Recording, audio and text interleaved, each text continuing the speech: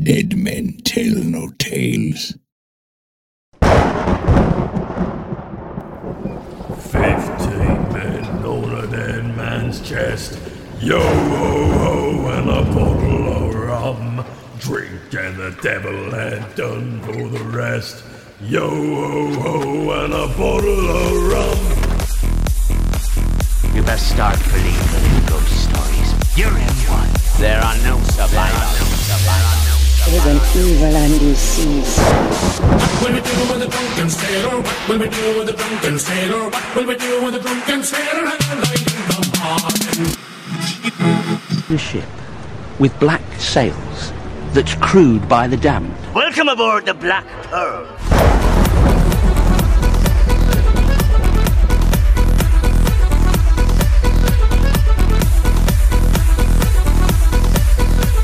Welcome to the Black Pearl Show, a Pirates of the Caribbean podcast where we analyze, scrutinize, and plunder the Pirates of the Caribbean films, and yes, the expanded universe. We dabble in history, stress the euphemisms, and strive to have a hell of a good swashbuckler time each and every week. Or 2 weeks in a row. Somewhere in there, yeah. It's a Movies by Minute podcast in case you're new here. And that means breaking down each and every single freaking minute of the films in the Pirates of the Caribbean franchise. We just so happen to be on Dead Man's Chest for the last 6 years, 7 years? Yeah, something like that. Somewhere around there. I'm Scott Artist, your host from ScottArtist.com. Your host? I'm the host. What am I? Chop liver? I don't know. You can announce yourself however you choose. I'm Heather Artist from BlackPearlShow.com. You couldn't even muster up a host, could you? No. A co-host or nothing. Look Nope. at that. Thanks for joining us today for episode 111 of Season 2. And that means plundering minutes 122 and 123 of Dead Man's Chest. Hope we didn't shock anybody, though. Not too badly, by returning as promised. Was everyone taking wagers to see if we'd actually be back? Oh, that'd be good, dude. That would be funny. That everybody's doing that? Yeah. You guys don't have to lie to us. You know you're taking wagers. Put it on the poll on the Facebook group. yeah. The Cursed Listeners Crew group. Yeah. We have our Facebook page and we have a Facebook group. I'm trying to get more active in it. Which one? I don't know any of them, really. So horrible at social media.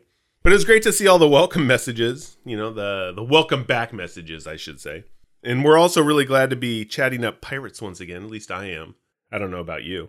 Because I'll tell you how bad it got. We even completely missed the NorCal Pirate Festival in June Last year, 2019.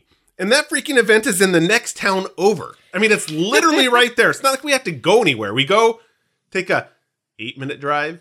It's 8 miles away or something like that. I mean, poof, looked it up, and all of a sudden, boom, it's the end of the year. I thought something happened, though. We had something we had came to, up. We did. We had to, move quickly and all that kind of stuff. Okay, that was it, yeah. It was all during that time. You know that move thing. Yeah. But it's on the calendar for this year, though. And, I'm going to see if I'm brave enough, actually. To dress up? No, not going to do that. I'll wear a hat. But I need to be representing the podcast, probably. But I'm going to see if maybe I should be brave enough to do a Facebook Live thing from there. I know, it's scary stuff.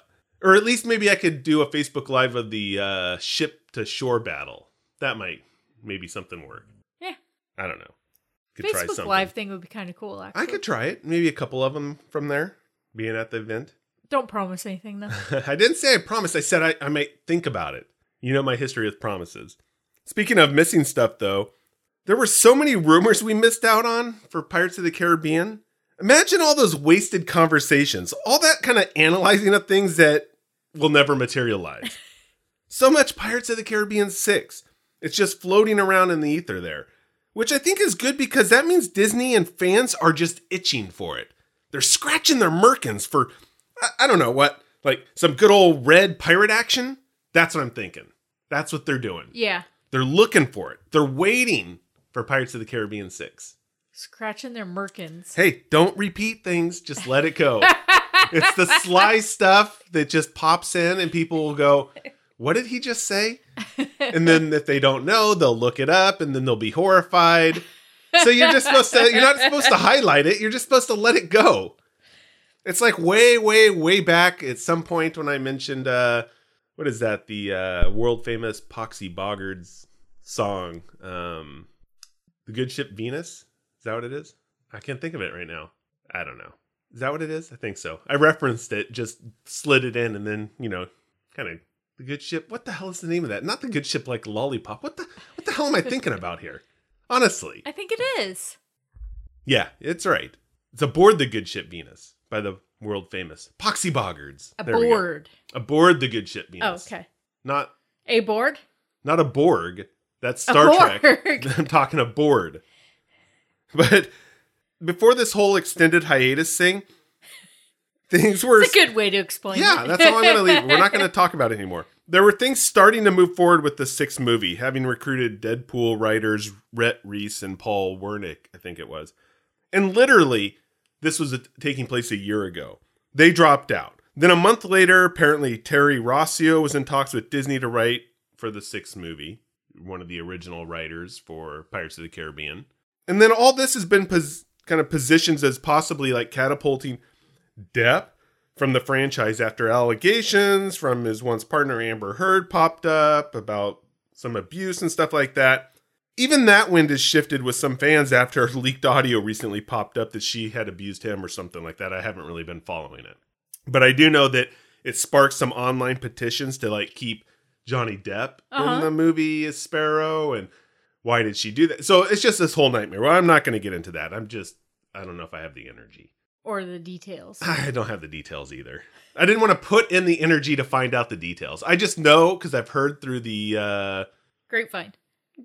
I was kind of coming up with a pirate term instead. Oh, I'm sorry. That's out there. But as we I figured I would just leave that as it is. But we can go down the rumor mill road a little bit because there's been suggestions that the next movie could include a female lead, which is definitely a possibility given the launch of Red on the Pirates of the Caribbean ride. A new kind of female pirate took over the Scarlet kind of position that was there. If we want to say that. Aye. Thank you. Jeez. I don't even know what to do with that. Nice. Jeez. I mean, I could just roll. It's like all of a sudden an outtake. I can't stop laughing because you did that. I mean, oh God. Karen Gillan, I think it is. Gillan? I don't know. You're asking Guess I'm not up on Karen anyways, but Emma Watson, I know that one. Or even linked Pirates. to a female lead pirate role, as reports suggest Disney wants to move on from Sparrow, as I said, and kind of focus on a new pirate star, reboot the franchise, build a new audience. That's kind of what's been floating around out there. And with all that, I then come across another kind of long pork morsel that goes down the recast role of Zac Efron. What? What now? Yeah, that's a pirate word, all right. Or term. It is. It's in Dead Man's Chest. I think it's a cannibal term. It is a cannibal term. Just let it go. The people will go, I remember them talking about long pork. I wasn't going to say anything. You started giggling. Because you're laughing here in the studio. People can't see what's happening. I'm trying to get through some Zac Efron as Jack Sparrow talk, and just was, kind of trying to liven up my morsel talk here with some long pork action, which we still haven't gotten on. And mind you, because of the hiatus, our food podcast that most of you probably have heard about and know that it's coming. It's At the Table with the Donner Party. Now that is going to be one spectacular podcast if you're into food. But anyways, this Zac Efron as Jack Sparrow thing has kind of popped up in the last month or so. And so it's all over the place. And then even back in October, Cinema Blend posed this Pirates of the Caribbean without Depp to a couple of veteran Pirates of the Caribbean actors to see what they thought. Who? Vincent Lozano. He played Jacoby. He was the bomb-throwing one in the very first one. The one that Will, gets hit, drops it, and kind of, fire dangling from yeah, his that guy. And then beard. Martin Kleba, Marty. Yeah. And so they posed that, and here's what Vincent had to say. He says, Johnny Depp was so iconic in the role of Jack Sparrow and so powerful, and now see, I butchered it. Great. This is why I'm not in the movie, probably. Probably. Can't read my lines. Can't read a quote. And so he was so powerful. And so was Jeffrey Rush, Orlando Bloom, Keira Knightley, and all those guys. I mean, it would be hard to replace those performers because they're so connected to the film. I mean, I'm all for it if it's something completely different, but if they're going to try to replace Jack Sparrow with another actor, I don't know if it's the smart thing to do. So that's his take on it. And then Martin jumps in and basically doubled down on that thought, saying, part of me is like, how do you do a Jesus movie without Jesus? But if they go in a different direction, it would have to be somebody that's just as huge. Huge box office draw, because I don't know that the story will really hold the fans from yesteryear to it if it's not something they can get behind. And so it's like both of these guys are like, yeah, they can maybe, if they're going in a different direction, but to recast Jack Sparrow, it's almost like cutting your own throat, I guess. Cutting the franchise because nobody could play Jack Sparrow the way he played it. Exactly. He being Johnny. That's correct. You know, it's like you go out to eat expecting to get a nice long pork meal, but instead they just serve you regular pork. It's completely different, and you're so disappointed. It is. You're very disappointed. I also came across something kind of to think about from like an entertainment writer kind of thing. And Herb Scribner was talking about some stuff, and he was contemplating how Disney could move beyond the Johnny Depp, Jack Sparrow kind of thing. He thought maybe using a Hunt for Jack Sparrow plot. And the idea is that you introduce a new female lead who's looking for Sparrow. That kind of takes the Emma Watson, Karen Gillan, whatever the hell her name was. Okay? Hopefully she never wants to come on the show, because then she'd know I butchered her name. But that's what he's actually kind of thinking about, like this Pirates of the Caribbean story could be. It's more of like a Force Awakens kind of thing. You don't actually see Luke Skywalker until the end. You don't actually maybe see Jack Sparrow until the end. And then he poses, what if when you see Jack Sparrow, it's a young Jack Sparrow? So it turns out the whole time you've been watching a prequel without needing Johnny Depp. So it keeps Jack and keeps in the story, the timeline, but boom, all of a sudden it's a prequel and it's a different actor. Very interesting. So I'm not exactly sure what I'd like to see yet from me personally. I mean, I wouldn't be surprised if multiple rumors turned out to be true. I mean, at least are being considered. Because there doesn't have to be, I think, one or the other. A theatrical release for Pirates of the Caribbean 6 with a, female lead, maybe Red, as well as a possible recast. I mean, you could do a reboot, a prequel, something that pops up on Disney Plus. I mean, Disney has shown that with Star Wars, they're willing to do a theater thing and a streaming service thing. Oh, yeah. Yeah, you could do both formats. You could just drive people to their streaming service. I mean, I could see them adding a new Pirates of the Caribbean universe character storyline like they did with The Mandalorian, or that they're planning to do with Star Wars Cassian Andor series on Disney Plus. And I think everything is on the table at this point, but I'm just kind of, for me, looking forward to seeing where all this is going to go. And like the minutes, I mean, we're going to discuss here shortly, having kind of a swashbuckler action on the big screen is good, but also at your house is good. I mean, who wouldn't want that as long as they're delivering like the good cinematography or the great cinematography that happens and characters in the Pirates kind of movies that we've seen before, kind of the traditions that the films have established already. This great panoramic cinematography, ocean, ships, if it looks realistic and looks good, if they could do that, which they can now, I think that would be wonderful. Well, I'm not missing the big screen with Baby Yoda. Well, that's you wouldn't want to see Baby Yoda just. Well, I said I'm not missing the big screen with it. Well, I'm okay with. You'd watching like to see home. him really big, blown up on the screen, but to have him in the comfort of your own home is even better because he's just so cuddly. He is. I mean, I think that's part of it though, because times have changed, right? I mean, sure, like you're saying, it's good to see like something on the big screen, especially some big kind of theatrical swashbuckler. Yeah. But home experiences have like become incredible lately. Well, yeah. TVs are better. I mean, when I posted the question to the Cursed Listeners crew on Facebook, Cynthia chimed in that she'd love to see a 6 movie, but if it doesn't happen, a Disney Plus show would be great. And then we'd get a lot more pirates. So, and then she goes on to say, so many options now, I just want more Pirates of the Caribbean material. Yeah. And I think that's exactly the crux of it. I mean, TV has evolved so much. When TV budgets kind of rival movie budgets now, anything is possible. And they're kind of now like, it's almost like you're watching a long movie now. There's so many just of these. Cable really changed the dynamic of television and sitcoms and stuff like that. Well, and then like Netflix and Disney Plus and all that kind of stuff are all changing it even more. Yep. I mean, Mandalorian is a great example of that. I mean, it shows Disney can actually do this stuff. And then imagine a Pirates of the Caribbean series, 10 episodes a season. I mean, it's so much that can be done with that. And I think it could really build that new audience that they're looking for. Drive people to their theme parks, the big bucks, sell merchandise for it.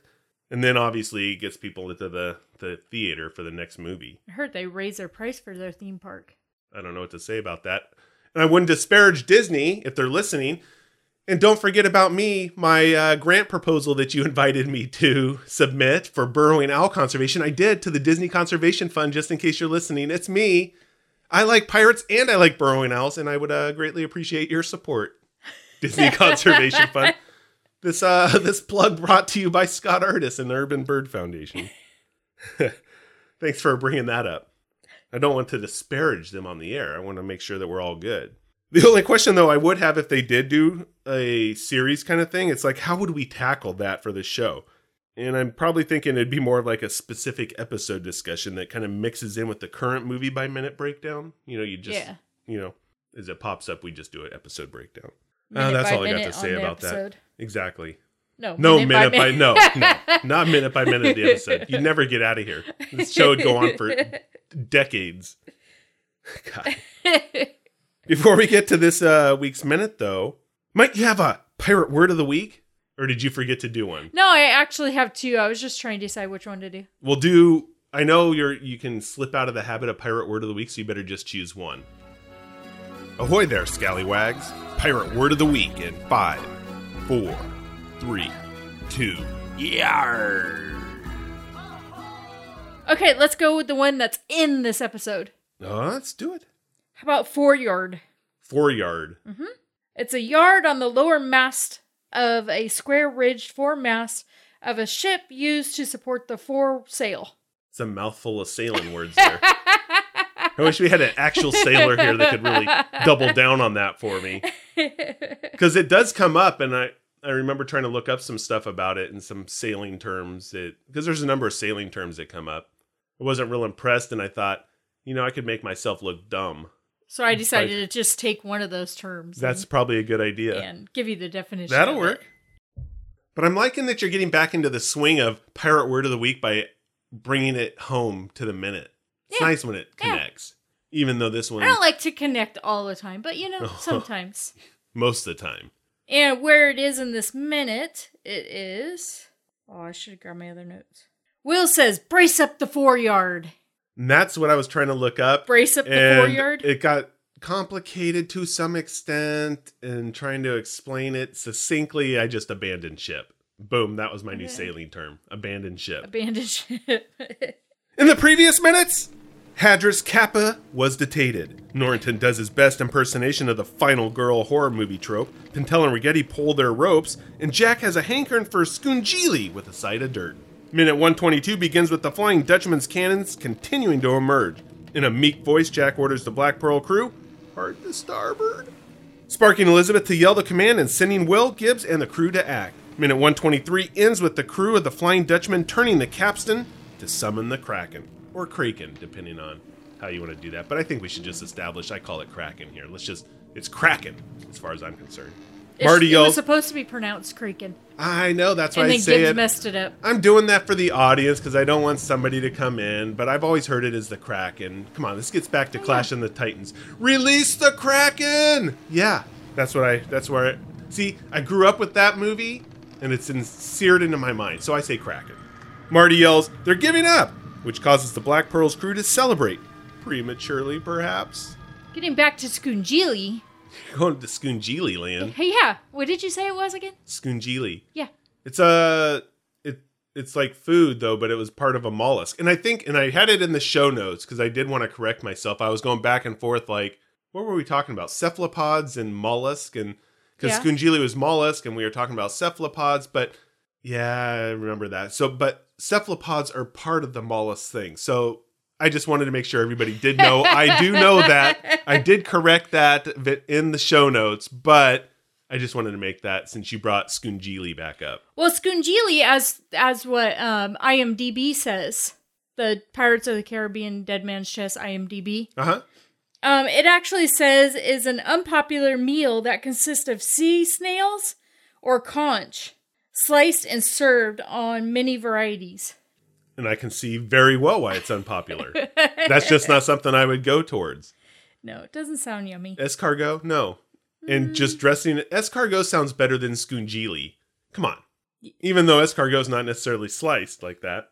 Or it isn't. I don't know. I haven't eaten it. Escargot just comes in the snails, right? It's I don't know. I'm not going to. Yeah, that's eat them? as far as I know. From what I've seen on TV. That's my whole experience with escargot. Never seen it in person. But what I'm saying is if one's snails and the other one is snails, or a mixture of snails and whatever mollusks, other mollusk type stuff. Okay, gastropods for snails. I'm just saying Skungili is not a better word. It doesn't like make you go, oh, I thought we were talking about escargot. Skungili is an entirely different story. I'll lap that stuff up. No. No? I don't think so. Oh, okay. Maybe if my option at the Donner Party table is long pork, I might think about some Skungili or escargot. And I've said I might think about it. I'm not even sure I would. But I don't want to necessarily out myself here as, with cannibalistic tendencies. But before we, dive deeper into my eating habits or into the minute, here's my top 10 things. Kind of a few of my favorite things, you could say. In this minute? For this 2 minutes. For the 2 minutes. 2 minutes. Not 10 minutes. People go crazy. 2 minutes. Although that's a good way to wrap this thing up and just start fresh with the third season. But here we go. And I don't know if it's in particular order. Maybe it is. But I'm going to count from 1 to 10, being 10 like the greatest. Possibly. No, you're right. It's not. Number 1 is the like my top as I look at it again. I'm confused. Very. Well, I wrote the list Number and I'm 5's looking your at top. It'll end up being. What? Number 5 will How end up dare being you? your No, top. this is not rude. Man, my list. What are you doing to me today? So I'm going to just start with number 1. This is my favorite part. I'll go down to the 10. I know it doesn't have any build up because you're ending with the one that's like the 10. Nobody ever does that. Hey, but I'm a rebel. Number 1. It's kind of my favorite line from these minutes. Let them taste the triple guns. Now, Davy Jones saying that is just a good line. Yeah. I like that. Has a Skungili kind of a reference to it, eating. Not a long pork one? No. Oh, okay. I'm really full, though. Number 2 is kind of a missed opportunity for a Wilhelm scream, but I think that's good and bad from a certain point of view. That's when one of the cannonballs hits and a guy gets flung overboard on the Black Pearl. He does a yelp, but it's not a Wilhelm scream. So I thought that was good and bad. If you remember, they already used one in this show, but it's been like a year since we talked about it. I know. That's why I remember that. But so they can't use too many. Sometimes movies will do that. And so, but it was, I think, a missed opportunity and was good because they didn't overuse it. That was like doing what they should do. The other one is sweeping aerial kind of shots here. When the camera flies by the Pearl, Elizabeth hanging kind of near the edge of the ship on the railing there. Yeah. Thought that was a really great shot. Another one here, Elizabeth taking command. Well, kind of the number 1 role there. She's like the first mate kind of thing, because she fills that first mate role to like implement Sparrow's command. He's like, yeah, but she just steps on Gibbs by doing it. Hey, Gibbs should have stepped up at that point. I don't think he was right there. Then somebody's got to do it. Did you hear Jack? It's like, hard to starboard. Somebody's got to tell that to the crew. But I like that she stepped up and did it because it really shows her. She's taking control. And it reminded me of something when we were watching the movie, and I don't know how much we talked about it or if we did. When her dress is floating in the ocean after the Kraken destroys that other vessel, right? That merchant ship. And you came up with something that in like a rare moment of like clarity and insight for the movie. We were driving down the road. It was really rare. That's what shocked me and why I still remember it. I'm like, what? Is this my own brain thinking or is it actually Heather? And it turned out that it was you. And you were saying something like, this is the moment that Elizabeth kind of really turns pirate or kind of sheds her other life. Yeah. It's like puts that aside. She sheds her other life. And becomes the pirate lady. Yeah. And because the dress, which represented her high society kind of proper lifestyle, goes away. She's got her pirate digs on. And She's it's just not part of that life Yeah, anymore. it's not part of it. It This was is her really new kind of life. cool. So I think this kind of dovetails with that because she's taking command.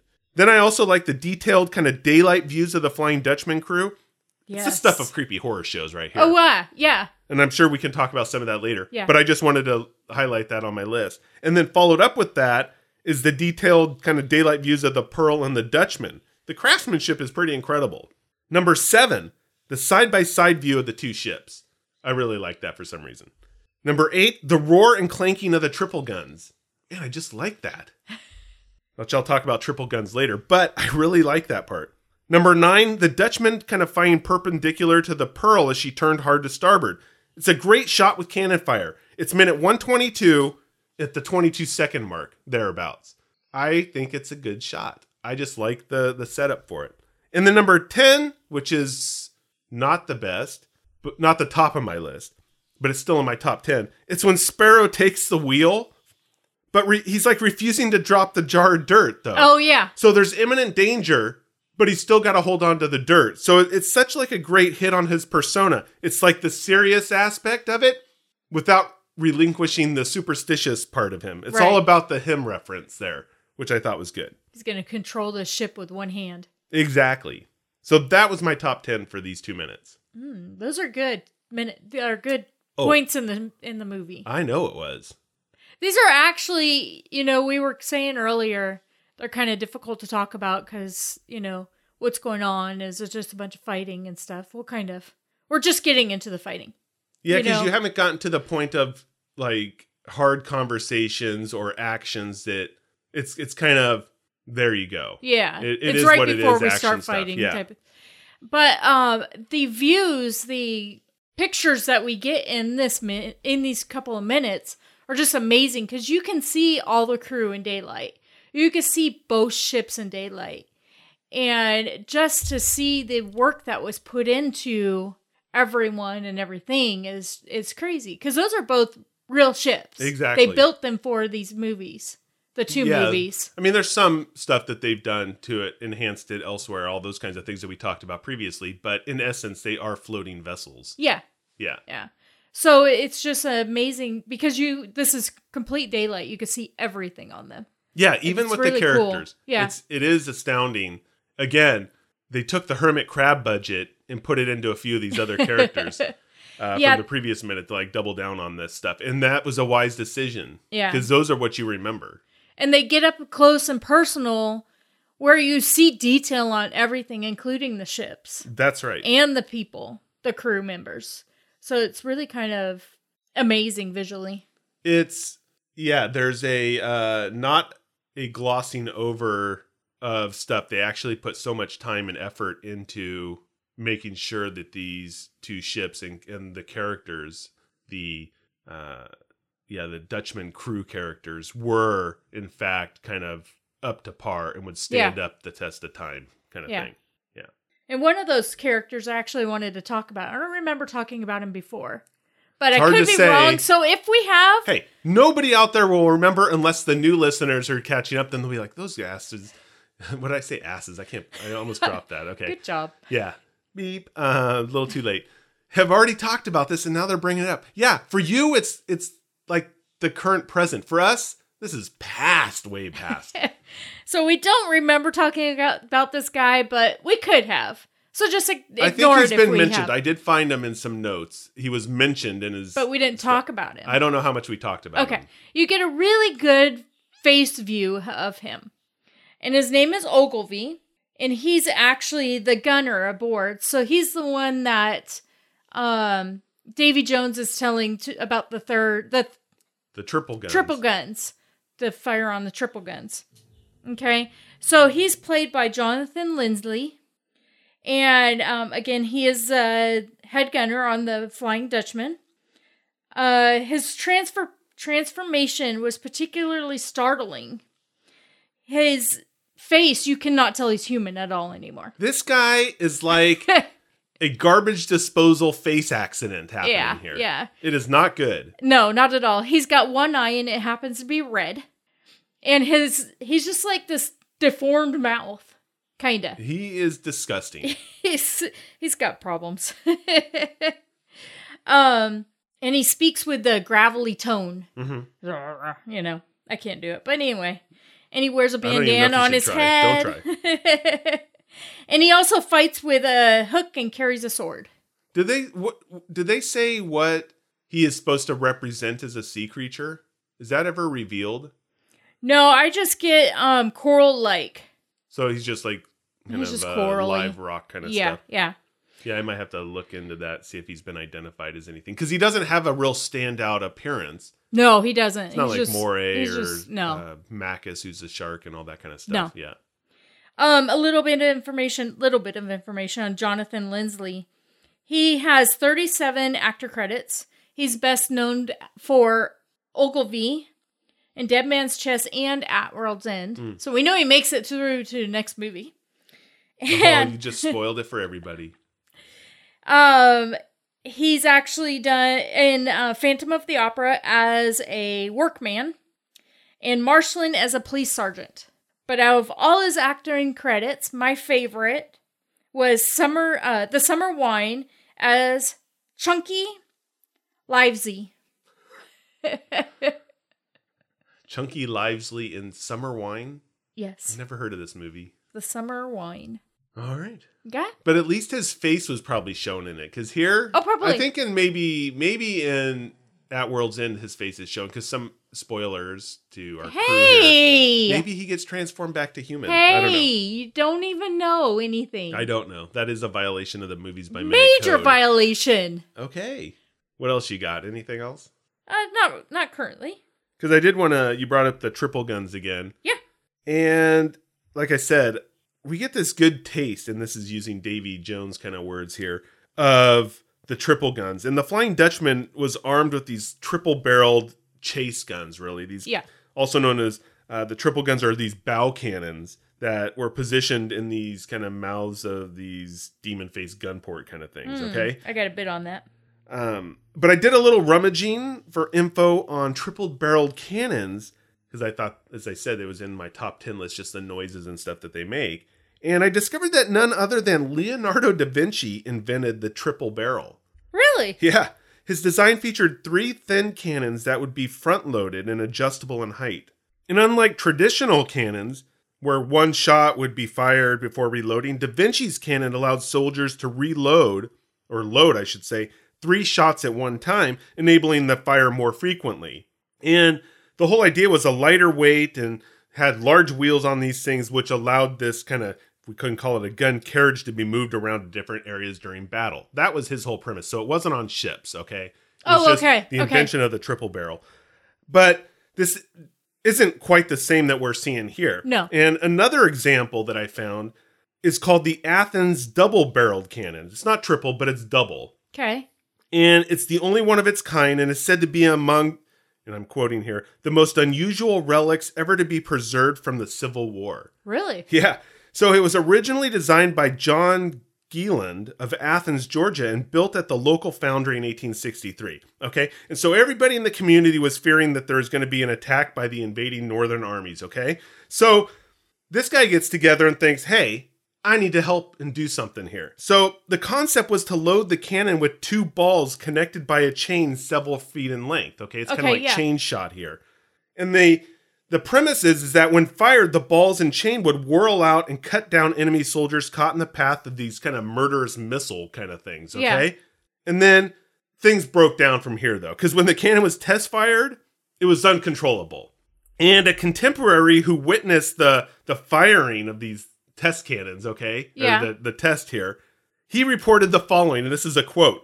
It had a kind of circular motion, plowed up an acre of ground, tore up a cornfield, and mowed down saplings. The chain broke, the 2 balls going in opposite directions. One of the balls killed a cow in a distant field, while the other knocked down the chimney from a log cabin. The observers scattered as though the entire Yankee army had been turned loose in the vicinity. So it wasn't even the Yankees were not even coming. It's their own dude Jeez. trying to come up with something. All hell broke loose out there in Athens. And then, so obviously it was never used. And then I think the story goes that it was given to a museum out there and preserved, so it was kept. The double barrel there. And then, as I was looking more closely at just the whole concept of the triple gun on the Dutchman, Yeah. it actually looks more to me like a rotary gun, though, because it rotates Yes. when it fires. And it It's doesn't, not like these other ones. It doesn't roll back like a regular cannon. No. And so I ended up doing some research on rotary guns. And there's a term called the Hotchkiss gun. And it also refers to the Hotchkiss revolving cannon, which was a rotating barrel weapon invented in 1872 by Benjamin B. Hotchkiss, if you could imagine. That's why it's called a Hotchkiss gun. It's like the whole Grant's Tomb thing. So there were a few versions of this Hotchkiss gun that were actually used in naval defense against torpedo boats, as well as Fortress version firing shrapnel or canisters to defend moats or in the defense of moats. So that's triple guns. I didn't find anything that was really there. And then obviously things go into Gatling guns and those kinds of things now. But those were kind of early versions of it. And there were some rotary guns, although maybe not quite the same and have been invented later, but it's there. Yeah. But we don't need to drill down on that because, like I said, it's in the top and I like the sound that it makes. Now, while we're at the triple guns. You got a taste for triple gun action, don't you? Yes. I was taking a look at the triple gun ports, which were pretty awesome, actually. I thought they were cool. They were like big hairy monsters with large teeth. Are they hairy because of the design or because of the way that the wood Well, is? they were almost like it was a face, and the port was the mouth, right? Uh-huh.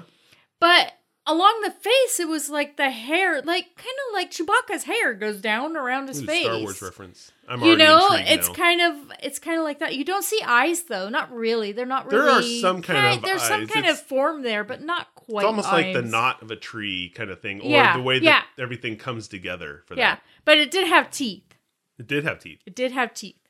And then that whole area, that whole scene, this is where it pans on where you're really getting to see detail in the Flying Dutchman.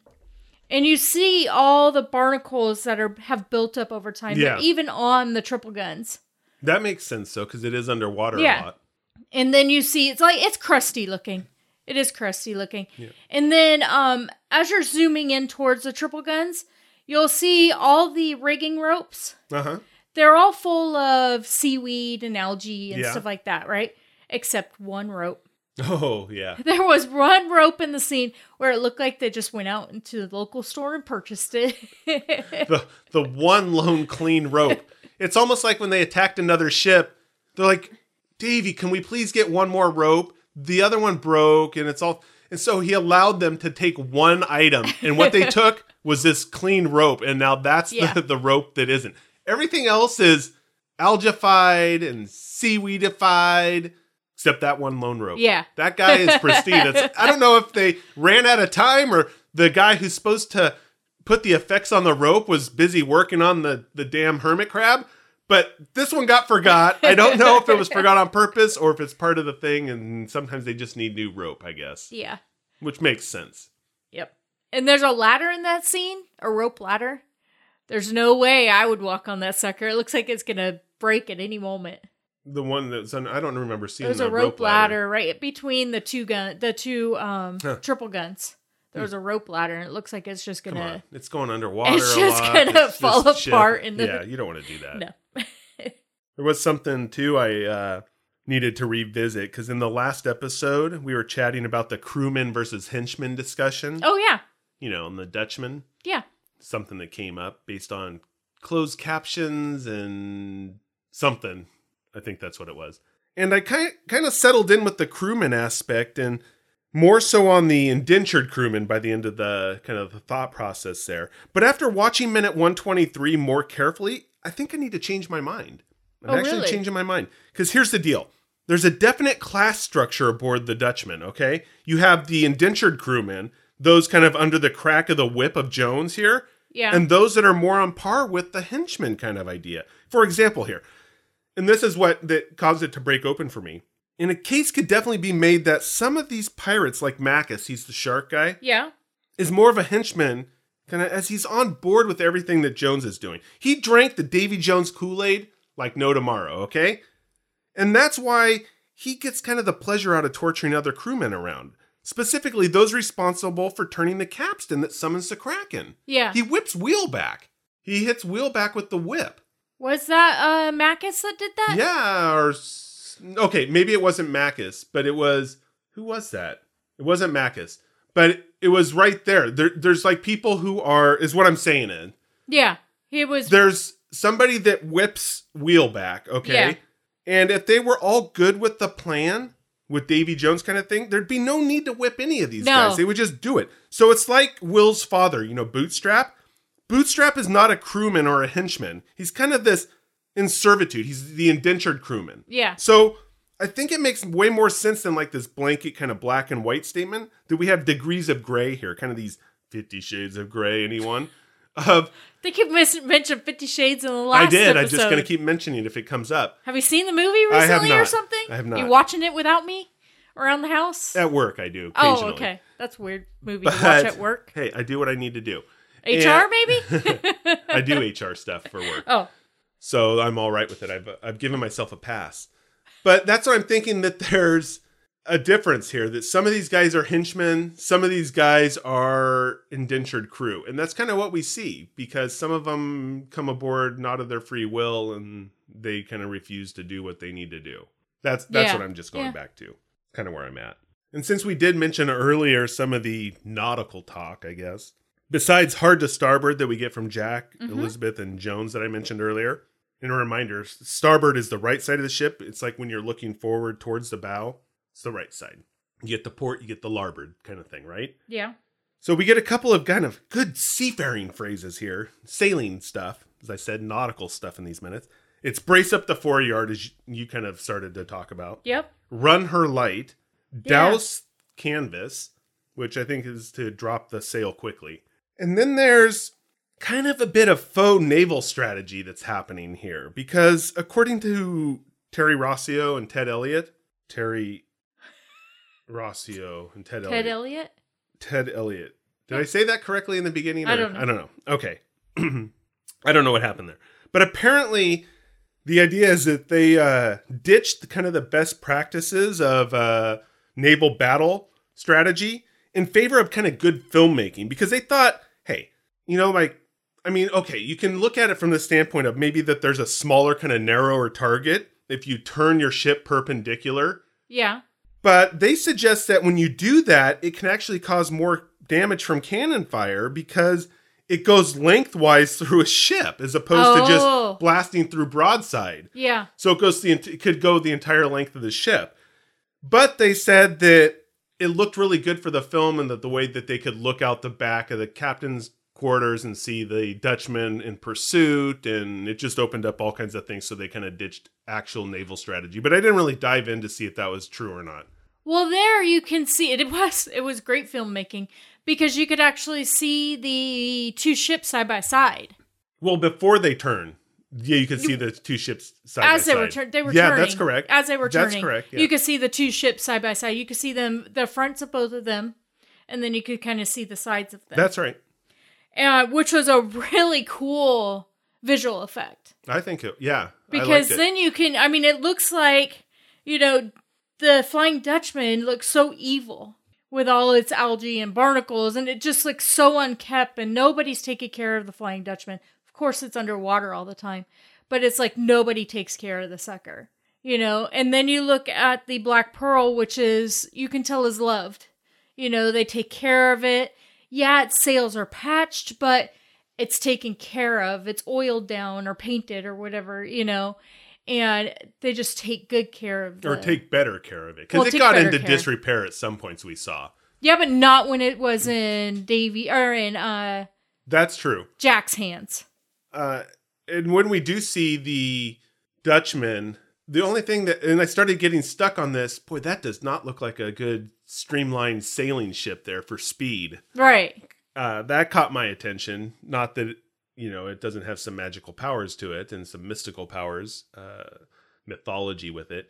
But that was my thoughts. Like, look at how nice and sleek the Black Pearl is versus the Dutchman with all this stuff hanging around it.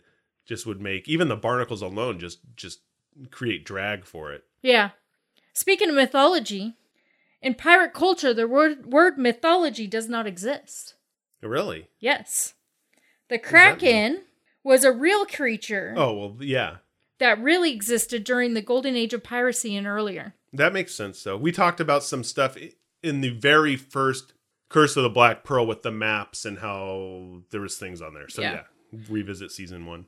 It's actually, the Kraken is actually a squid, That's not correct. an octopus. And a close living descendant are the colossal squid, the giant squid, and the Humboldt squid. That's correct. I do like some giant squid. The sizes being from biggest to smallest are as follows. Kraken is 50 foot long. The giant squid is 43 feet long. Colossal is 33 feet long. And Humboldt is 4 foot long. And maybe up to 6 feet long. There you go. I think some of the bigger ones are. But yeah, very cool. Yeah. Also had some other history tidbits, not just the triple gun stuff, but, and since you were bringing up Kraken, squids, and all that kind of fun stuff. So the very, very last kind of shot in this minute, in minute 123, this grouping here, we really get this kind of cool setup, this excellent shot of the Black Pearl. It's the deck of it, while everyone is celebrating kind of thing, that, hey, they're giving up, all that kind of stuff. Oh, yeah. And Jack's head is right in the center, and the whole idea is that the camera is looking kind of, he's in the foreground, but all the crew is in the background. They're waving and yelling down below. So I had a couple of thoughts on this whole situation here. First, it's like, dang, holy Shiite Batman here. Because how could anybody move about on the deck? I don't know. I mean, it's full of crew, the rigging, the cannons. I mean, there's so much stuff here. It's incredible. I thought... Longboats.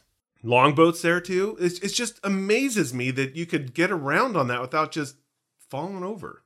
Yeah, you couldn't up. get anywhere quick. There's no way. God dang it.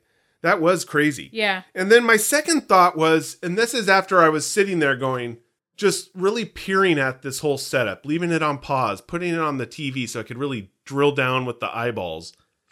And I came up with something. What's that? There's a lot of beards down there. And not that beardy is a topic that I think everybody expected to go down in like a Pirates podcast. But wait, there is a bit of history with this, because here's a quote from Samuel Pepys, or Pepys maybe. Who knows? Pepys probably. The Diary of Samuel Pepys, September 17th, 1666. Up betimes and shaved myself after a week's growth. But Lord, how ugly I was yesterday and how fine today.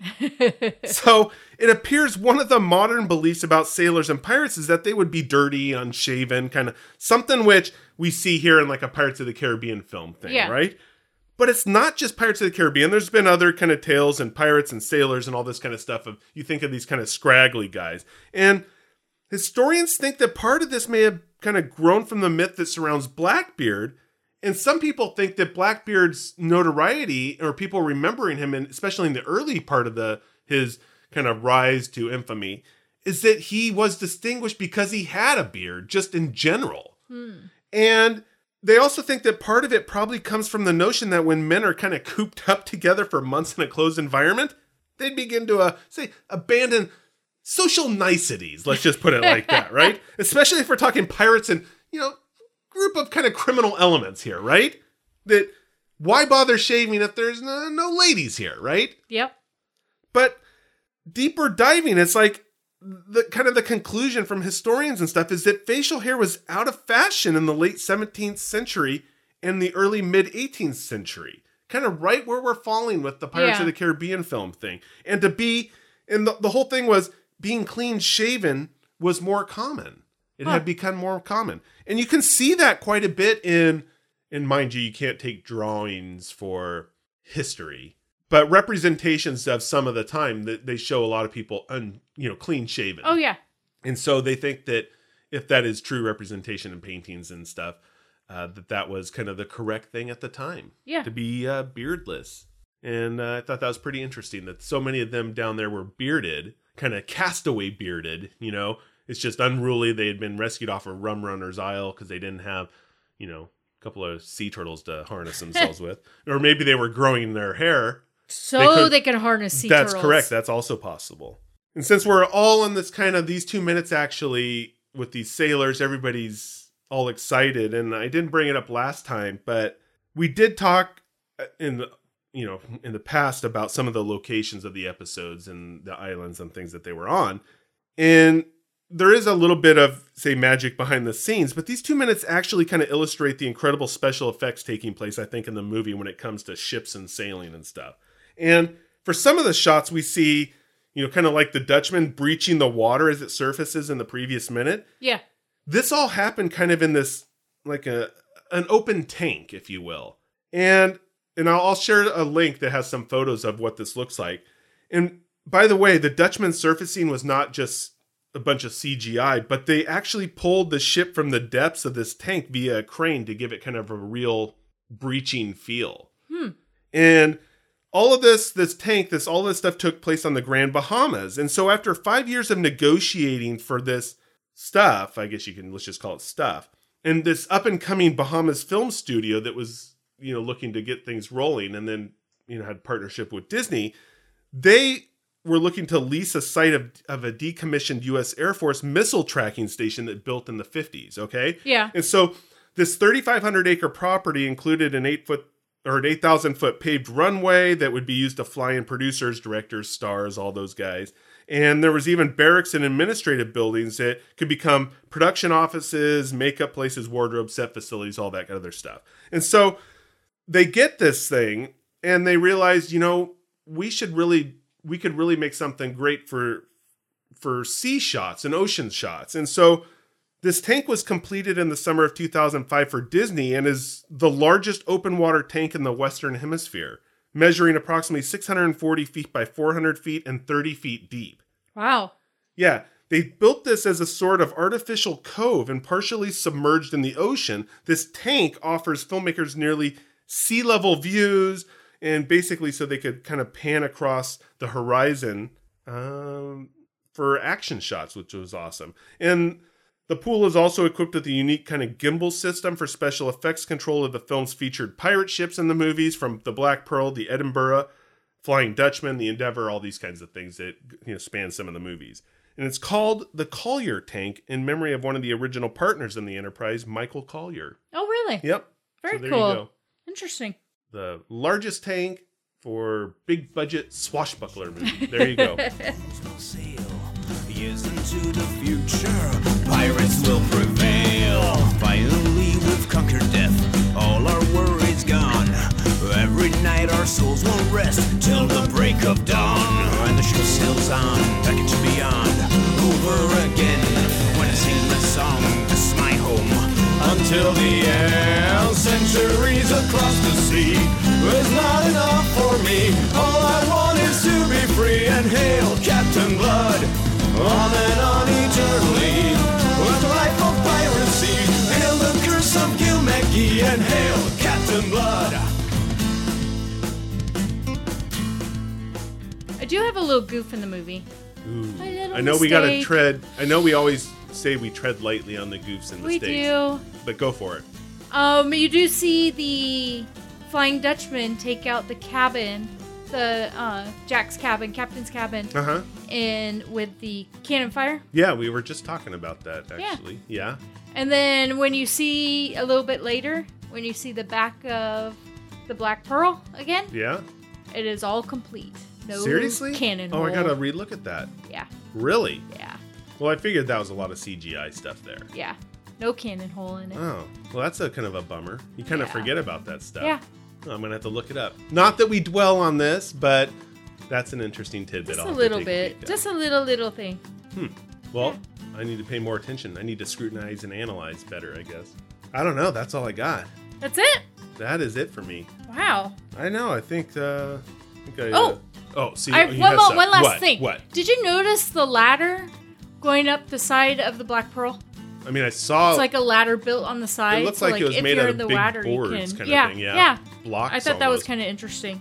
Well, they need a way, I guess, if Yeah, somebody 'cause goes. it's- Well, if you had the longboats, they would crawl up from the side. They came back before they would hoist them back up. Oh yeah. They weren't hoisting them up with all those They people weren't? in there. Oh. No, they didn't have anybody just. They didn't have like a machine doing it. They're like, you bastards, I'm not pulling this up. If you guys are all sitting in there, you get your asses on board and then we'll pull up the longboat. If you think you want 10 men in there, adding 1,000 pounds, you're like, get the hell out of here. Oh, and one of my most favorite parts of this couple of minutes What? is when Pentel is kissing the side of the Black Pearl and urging her on. Yeah, I didn't really mention that. That's a good... Says, go on, me darling. Show us what you've got. And then you hear Gibbs say, come on, girl. Yeah, it's interesting. This is all about, at this point, it's all for us. And Gibbs, not so much. I know, we can revisit Gibbs, but Pentel and Ragetti definitely are all for themselves. Oh, which yeah, is always kind have of a been. Jack is all for himself. So there's a couple of those characters that's what they do. And so it's nice to see. I guess it's kind of cool to see them urging on the Black Pearl. Yeah. Come on, girl. That's it for me.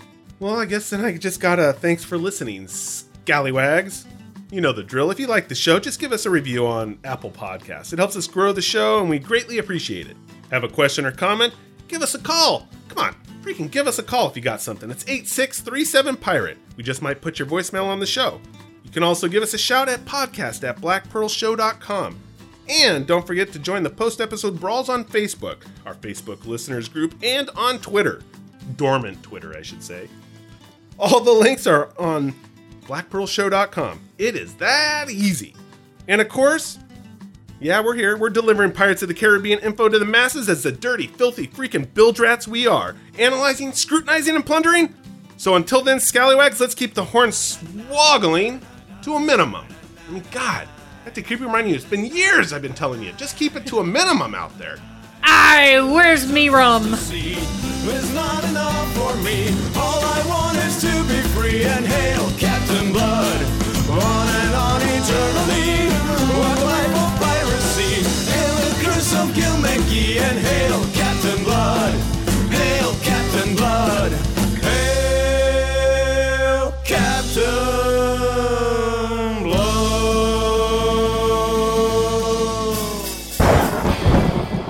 You've been listening to The Black Pearl Show. We appreciate it, scallywags. Pirates don't need no stinking disclaimers, but just for fun, I think all you dirty, filthy bilgedrats know that Disney and Bruckheimer Films have no affiliation with us at all, and we have none with those bloomin' cockroaches. We talk about Pirates of the Caribbean, which is their property, and all that other fun stuff. But I think it's obvious what's ours and what's theirs. There's no need to blur the lines or stir up a bloody rum-filled sweat. As for the music, that's with permission or licensed under Creative Commons. So let's give a shout out to Ross Bugden, Six Nail Coffin, and Tommy Wynn. The rest? Well, that's just me. Oh, maybe Heather.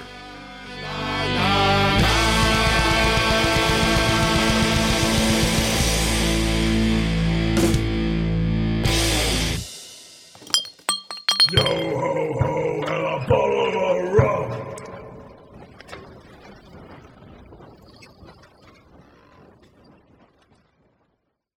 This is a Shoutreach Media production.